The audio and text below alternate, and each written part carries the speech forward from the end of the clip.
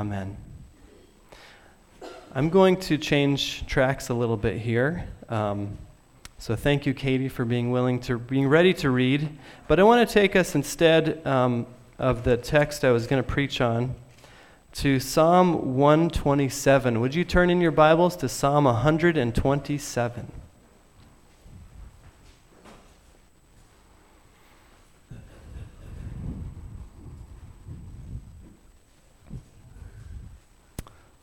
And I'm going to read this and then ask you a few questions about it and see what God wants to say to us today.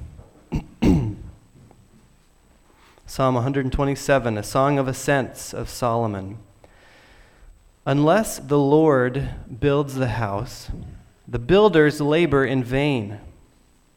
Unless the Lord watches over the city, the guards stand watch in vain.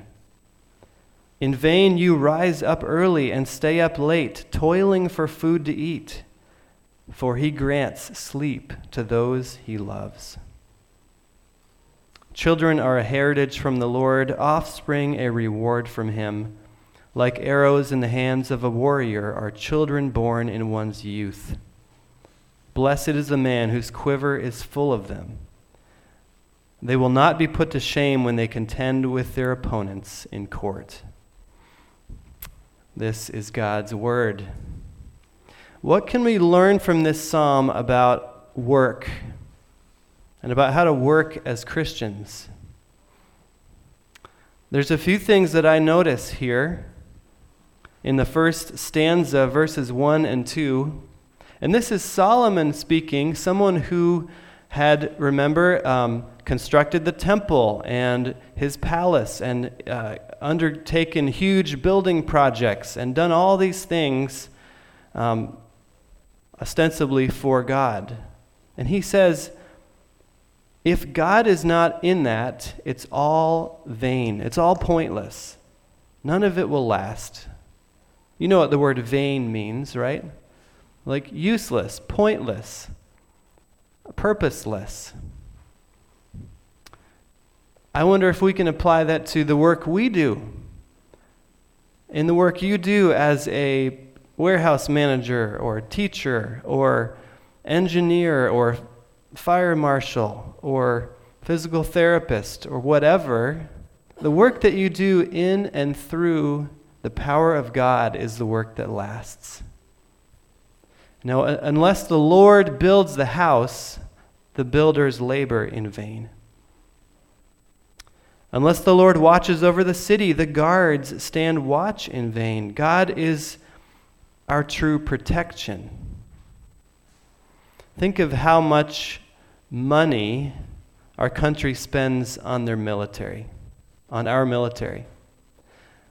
And praise God, we live in a safe place because of that. But ultimately, the true security we need comes from God. Amen. Unless the Lord watches over the city, the guards stand watch in vain.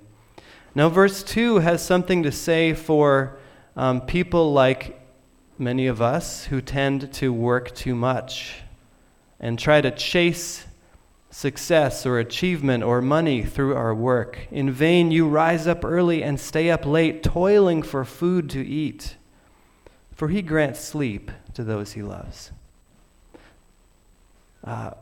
People who work in the Lord's strength know when to rest, when to take their hands off the work they're doing, because they realize that while we sleep, God is still God. The world still spins around. God is still in control. God is still doing what he does, and he grants sleep to those he loves.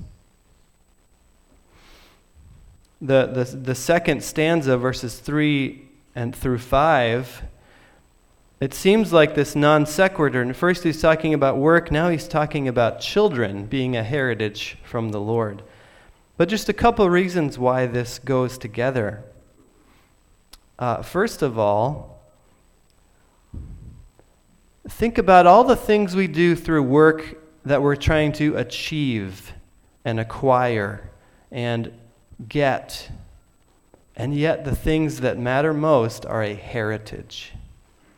Our children are probably the one thing about us that is most important that will last. As Carolyn talked about her kids, those of you who have children, grandchildren, or those of you who may not have physical children but are a spiritual mother or father to someone. That is the work, in a sense, that is most important. It's a heritage from the Lord. Verse 5 said, "Blessed is the man whose quiver is full of them." I have a friend in Illinois who always jokes with me and says, a quiver in Israel had 5 arrows. And so, Tyler, you only have 4. You better work on the 5th.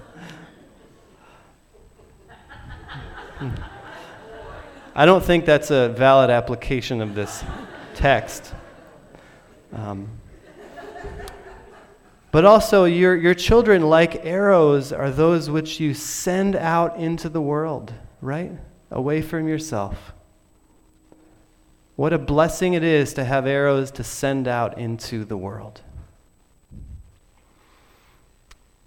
So these are just a few thoughts and applications from this psalm. These words have guided the people of God for millennia. Psalm 127, "Unless the Lord builds the house, the builders labor in vain." Jesus would say, "Seek first the kingdom and righteousness, and everything else will be added." If you seek happiness or achievement or success, you will get nothing. It will be all in vain. If you seek the kingdom and the things of God, even in and through your work, God adds everything else. So this is just an admonition to you, Georgia Plain Baptist Church, to do your work, whether it's washing dishes or writing reports or planning lessons or leading committees at church. Do it with God's help, with God's strength, in God's name, and it will not be in vain. Amen.